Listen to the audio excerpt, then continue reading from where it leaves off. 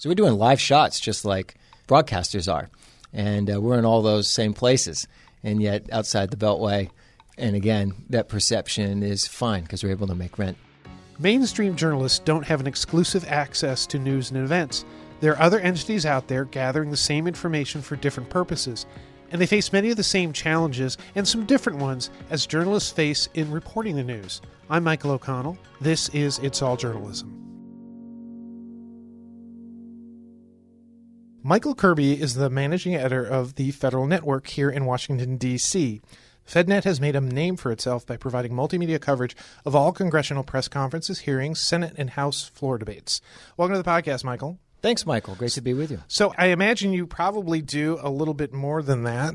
Tell me what FedNet is and, what makes it a different type of media outlet. It's a B2B. We provide two news organizations. Okay. So consumers and the public and actually movie viewers may have actually seen our stuff and yet not known it was us. So we source video to redistributors.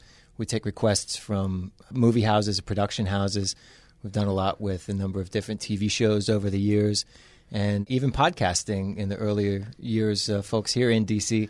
may remember the McLaughlin Group. We did their podcasting for a number of years. We'd get their master tapes and republish those for the net.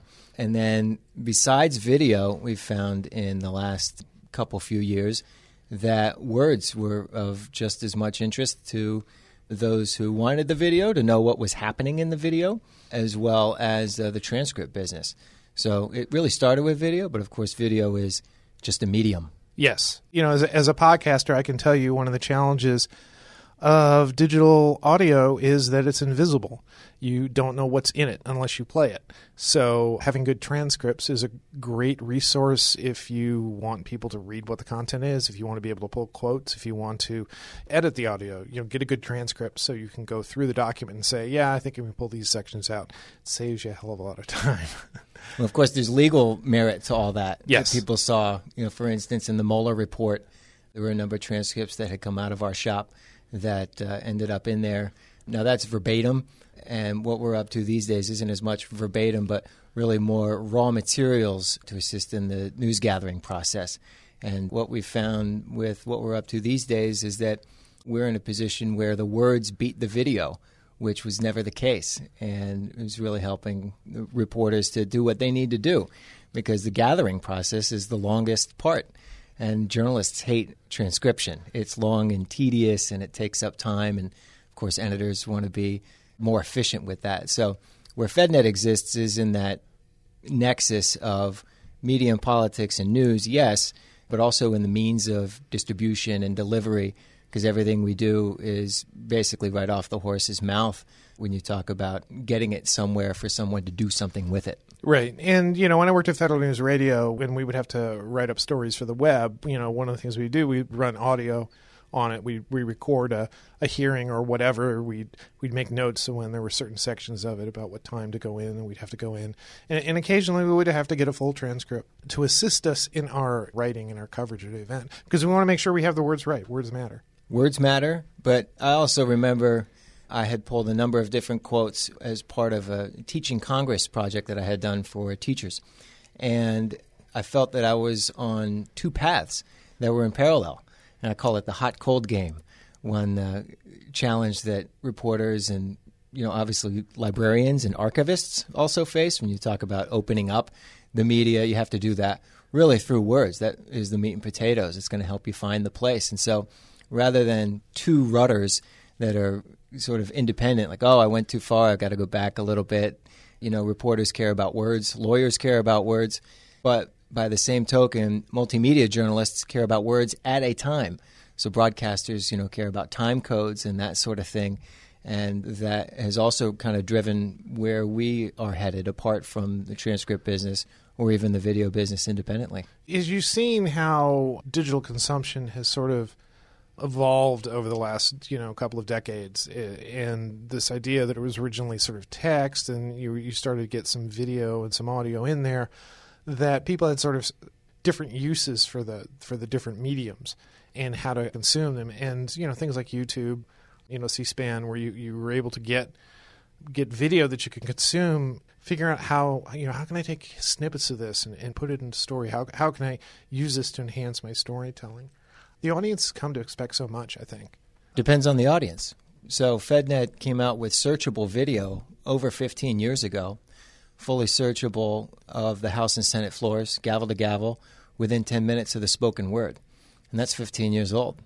The innovation that has come along again with sort of the means of delivery, it was with the 2012 State of the Union that we provided the first broadcast strictly to mobile devices. And, of course, mobile video is now ubiquitous thanks to YouTube, as you say, and some of the others. So we often find that it's a small shop. It's not a big team. But one time, here being from the D.C. area, I used to go to the car shows every year religiously with my father and my uncle. One time I asked the sales guy from Toyota about innovation with their engines and biomaterials and that sort of thing. And where he went was we wait for the small guy to innovate, and then we'll either buy them out or adopt that technology once we see it sustainable. So there's some risk-taking and some agility that we're able to bring to the news marketplace, again, for news organizations rather than for public consumption in a way. So, as you said before, this is a business-to-business model. So you're gathering this information and you're presenting it to your customers, news organizations, or whomever subscribes to your service. Obviously, you're not political necessarily. You're not partisan. You're just picking this stuff up and you're sort of moving it down the pipe. It's newsworthiness, right down the line. There are things that I have to train my editors for, and that's another one about this nexus between words and text. When you're able to read through something, you're able to isolate or find patterns, or certainly in political speech, there's a lot of repetition. And it's easy to miss in sort of the monotonous tones. It's not usually very excited speeches that you hear, yelling and screaming and so on. Occasionally it is, of course. But that criteria is really my lodestar, at least. One time I did a longitudinal review of our own Twitter feed of the videos that I was putting out through social, and found that over the course of the year it was right down the line, 50-50. So, of course, journalists have to leave their opinions at the door. I think that argumentation and the logic that you hear, for instance, with the impeachment case being developed against the president, appeal to certain ears, sort of like honey or music to your ears, and of course you have to turn that off also. But as far as a B2B, one thing about FedNet that maybe other organizations don't have, and they may be more popular or well-known, outside the Beltway, we don't really stress that, right? I think any business wants the right audience to know that they exist, sort of an 80-20 rule, where 80% of your business actually comes from some few clients. And that's not bad, of course, in any marketplace if you're selling insurance or anything else. But it's a diverse business. So the video goes to a number of different destinations, right? Anybody can come to fednet.net and watch the live stream of what we're covering that day. But similarly, what we end up doing with that video may go out to redistributors. We'll take requests. We do stand-up production. People see reporters on the air. We do that sort of thing also with the connectivity we have across the Capitol complex. So we're doing live shots just like broadcasters are. And we're in all those same places. And yet outside the Beltway, and again, that perception is fine because we're able to make rent. So when you do your live shot, would you describe these as sort of a journalistic adventure? Would you sort of describe these as a journalistic venture? What, you're doing a stand-up? It's a service. It's not going to be a FedNet reporter. The talent, as they call it, would be with the newspaper or a TV station, maybe out of town. They have somebody visiting for State of the Union or the inaugural or some issue that they're covering. And so just think who's behind the camera and how that signal gets out to where it needs to go. Okay. So how did you get into this gig? You've been there for what, like 11 years, I think you said? Yeah, since May 2008. Seems like ages ago. So how did this happen? What was the path that took you there? So like any kid, at first I wanted to be a fireman like my dad. And then I wanted to be an architect. And then I wanted to pursue the law. And I was a paralegal in a couple of different places before coming to FedNet. At that time, there was a studio and this thing called searchable video, which seemed like an interesting concept.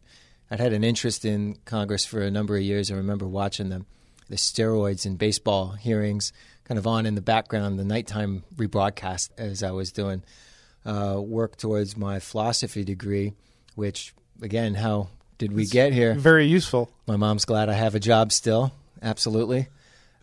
So I get up to the Hill, and I was taken with the institution.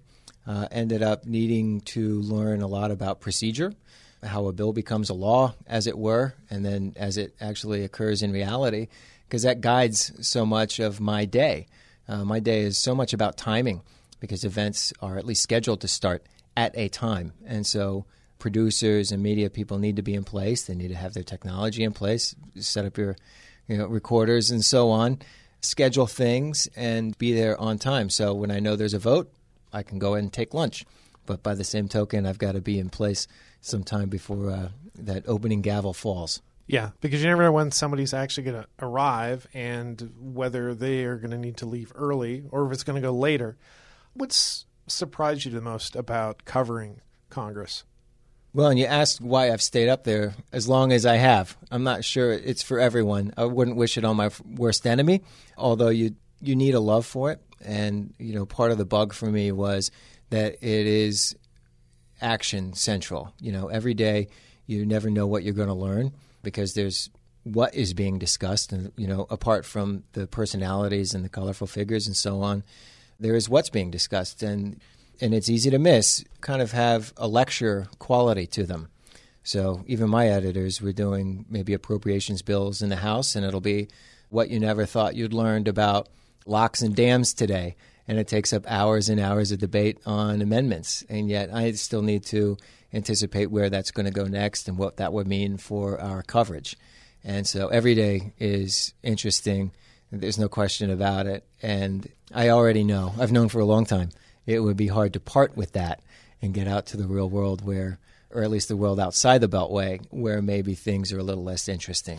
Yeah, some of those people who live outside the Beltway don't have a real appreciation for the nitty-gritty of what's going on. They kind of see the theater, I think, of Congress, of what's going on in Washington, but they don't always actually see the process, the things that are actually going on in all these different rooms, and the issues that seem, on some sense, maybe even mundane, but actually have incredible impact on a lot of people. There's something for everybody. Yeah. There's no question about it. Whatever your interest may be, foreign affairs, the domestic stuff, the things certainly that you hear about in maybe a more mass media or traditional media channels, that's certainly sure. But by the same token, some niche project that's, taking place in your district and so on that is affecting your life, that's still there. The need for an educated public is still there. A lot of those principles are still true. And so to witness it, it's still a treat. I walk through the Capitol every morning. Well, where are your offices located? Are they in the Capitol? I'm in one of the media workspaces. I mentioned the connectivity that we have, and this is just to transport signal, basically. If it's from one of our cameras, we at FedNet are one of a couple dozen broadcasters that actually receive that signal from the House and Senate, which is part of why anybody gets to watch the House and Senate. There was a compromise, and the House and Senate actually control their own cameras. So in that sense, FedNet is on par with the other broadcasters, but the place and the people that come through it, we have robo cameras in a couple of the studios. So you might see me remotely controlling those while streaming, while editing, and so on. So my nickname lately is Octopus. So what is it? I mean, there are probably a lot of reporters out there, young reporters who want to come to Washington, who want to cover big stories, they want to cover Congress. What would you say to them? What is the experience like? I have the luxury of being a generalist, and typically reporters don't get to do that, but for the fact that the bureaus have almost been decimated, just as the news industry has. I saw a piece the other day that half of the staffs have been cut since I started at FedNet. So that's an issue, which is actually a nice excuse for journalists to be, there's something to be said for being a beat reporter, having expertise, because then you can knowledgeably engage a member or a staff person or even the experts around town if you're looking for counterpoint and context, if you're a budget person or, Middle East or defense matters and that sort of thing. But I get to be a generalist in the sense that I just hear it all. And that's, again, that's a luxury, and it's something that is tough to part with. But if someone's coming into town, they should probably start as a specialist, because I have to imagine they're going to work for an organization, and even freelance folks tend to have a beat, and they're going to find, I think, the quickest success in this town and the climate as it is by covering those issues very closely, because they're going to get to know the players also. So again, if you're a budget person, knowing the roster on the appropriations committees and who to deal with on the subcommittees if you're doing locks and dams and ports and water issues and that sort of thing. Now, the students coming out of even graduate programs, even in journalism schools here, are not trained per se in a topic as much as they are in the practice of journalism. Apply that to something you know or can learn quickly about.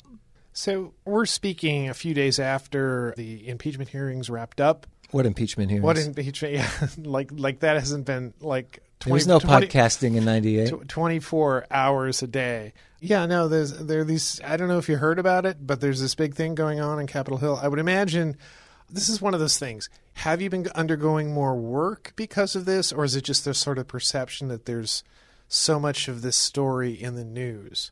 Has your workload changed because of this? It was grueling. Sure.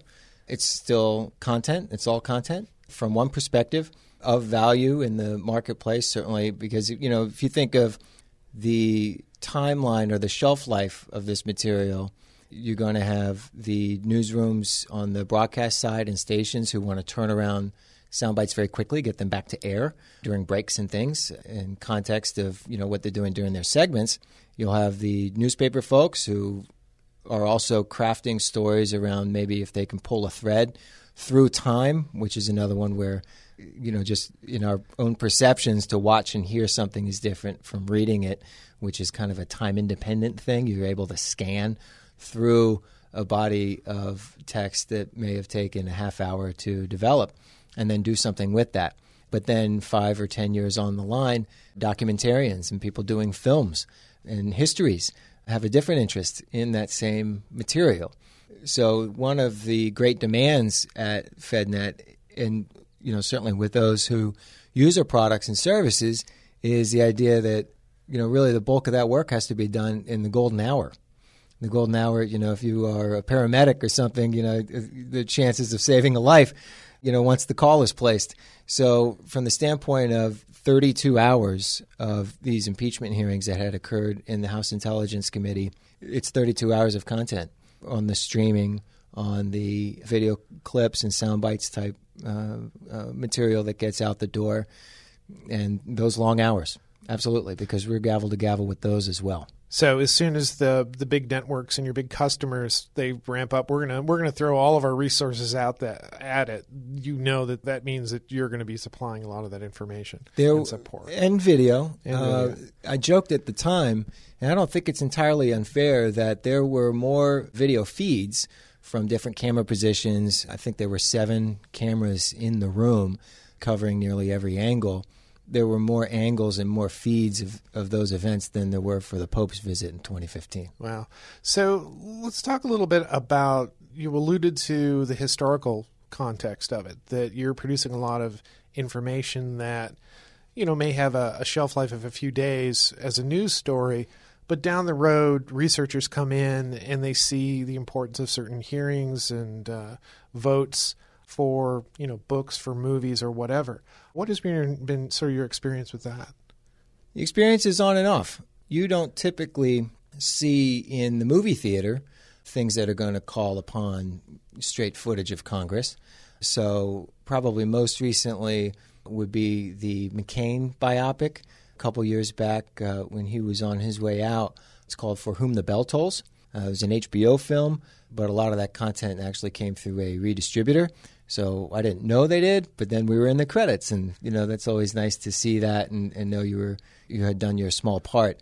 Now that said, there are feature films masquerading as documentaries, and we've seen our footage there as well. So that video, it gets out there. You know, once it's in the ecosystem, you almost never know where it's going to go. What do you see as the big challenge for you and your staff each day?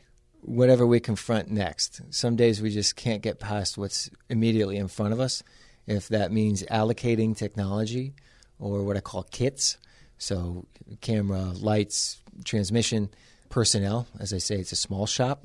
So we almost beat the odds every day in how we're able to capture what we need to and do what must be done from the standpoint of syndicating it if it comes to the live stream, but also the live text feeds that we've gotten into, pretty exciting, very exciting, or from the standpoint of deadlines, because one line of work that we have is a continuous deadline, and that is the searchable floor video. Every 5 minutes, we are editing and publishing to the client's database the last 5 minutes of stuff. So regardless of how dense the action was, right, you could have a senator speaks for an hour, but you could have 10 members of the House engage in debate or participate somehow on the floor in the space of 10 minutes. And so sometimes it's a little more compressed. Yeah, everybody's standing in front of those large posters that they get made. Well, you see them through time. So the trends these days are Senator Sheldon Whitehouse of Rhode Island has had a series called Time to Wake Up. And this is about climate change and countering narratives, in his view, of skeptics. Right, you see how right. Couched I am even on my own. I'm often accused of having no convictions because I'm too neutral about these things. But people can form their own opinions. And we are so far and away from opinions that it's actually kind of remarkable these days and refreshing in a way because you're just there to do the thing. The sign. So his sign, it's a green sign. It's pretty well worn out by now. Over 200 speeches over the course of nearing 9 or 8 years by now. When I worked at Federal News Radio, that was actually one of the nice things. I mean, you work at a news organization, and you're supposed to be, opinion free, but by your very story choice, sometimes and the sources you talk to sort of reflect some opinion thinking, perhaps. But what's appealing, what was appealing at Federal News Radio, what's appealing to the type of work that you're doing, really can't really kind of factor in what you're doing. You have to, what is the story going on? What is being said then? Let's report that.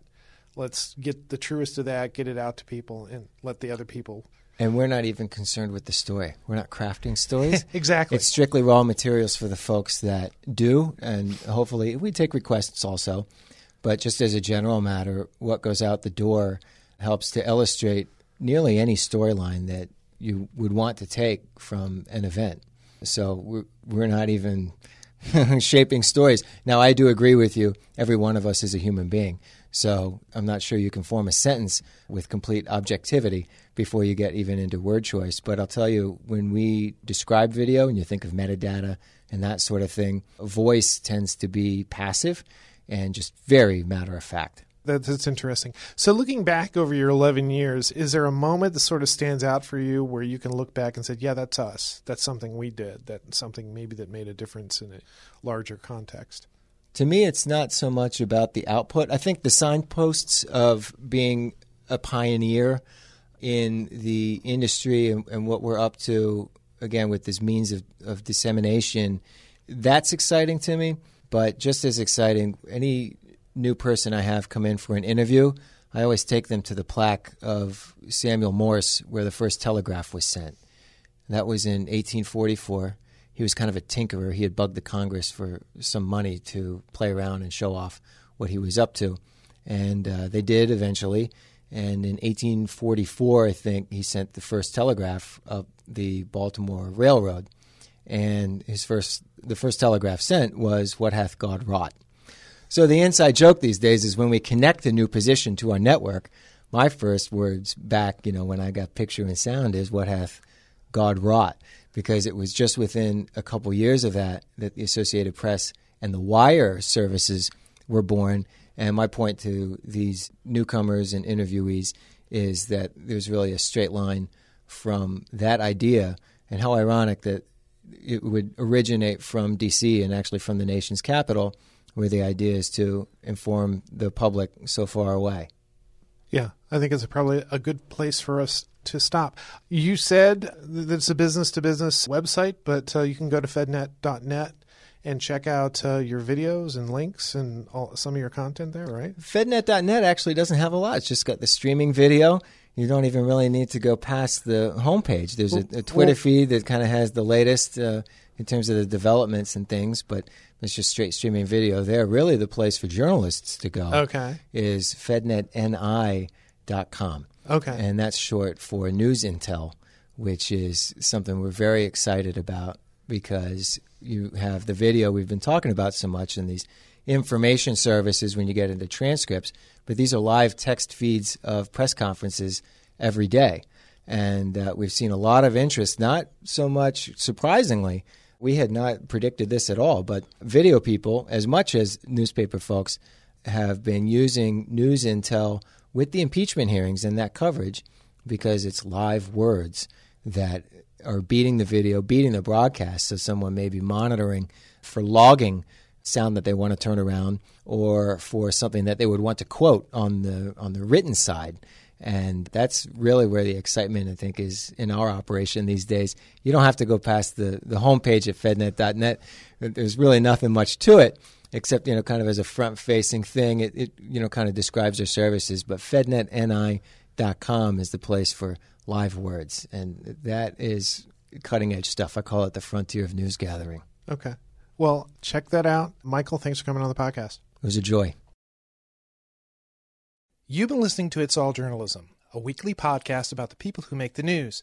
You can find out more about us and download past episodes at itsalljournalism.com. While you're visiting our website, why not sign up for the It's All Journalism newsletter? You get all the latest info about our podcast, including episode notes and news about live events and upcoming interviews. Go to itsalljournalism.com to subscribe. It takes a lot of people to create an episode of It's All Journalism. Nicola Grisco produced this episode. Amber Healy wrote our web content.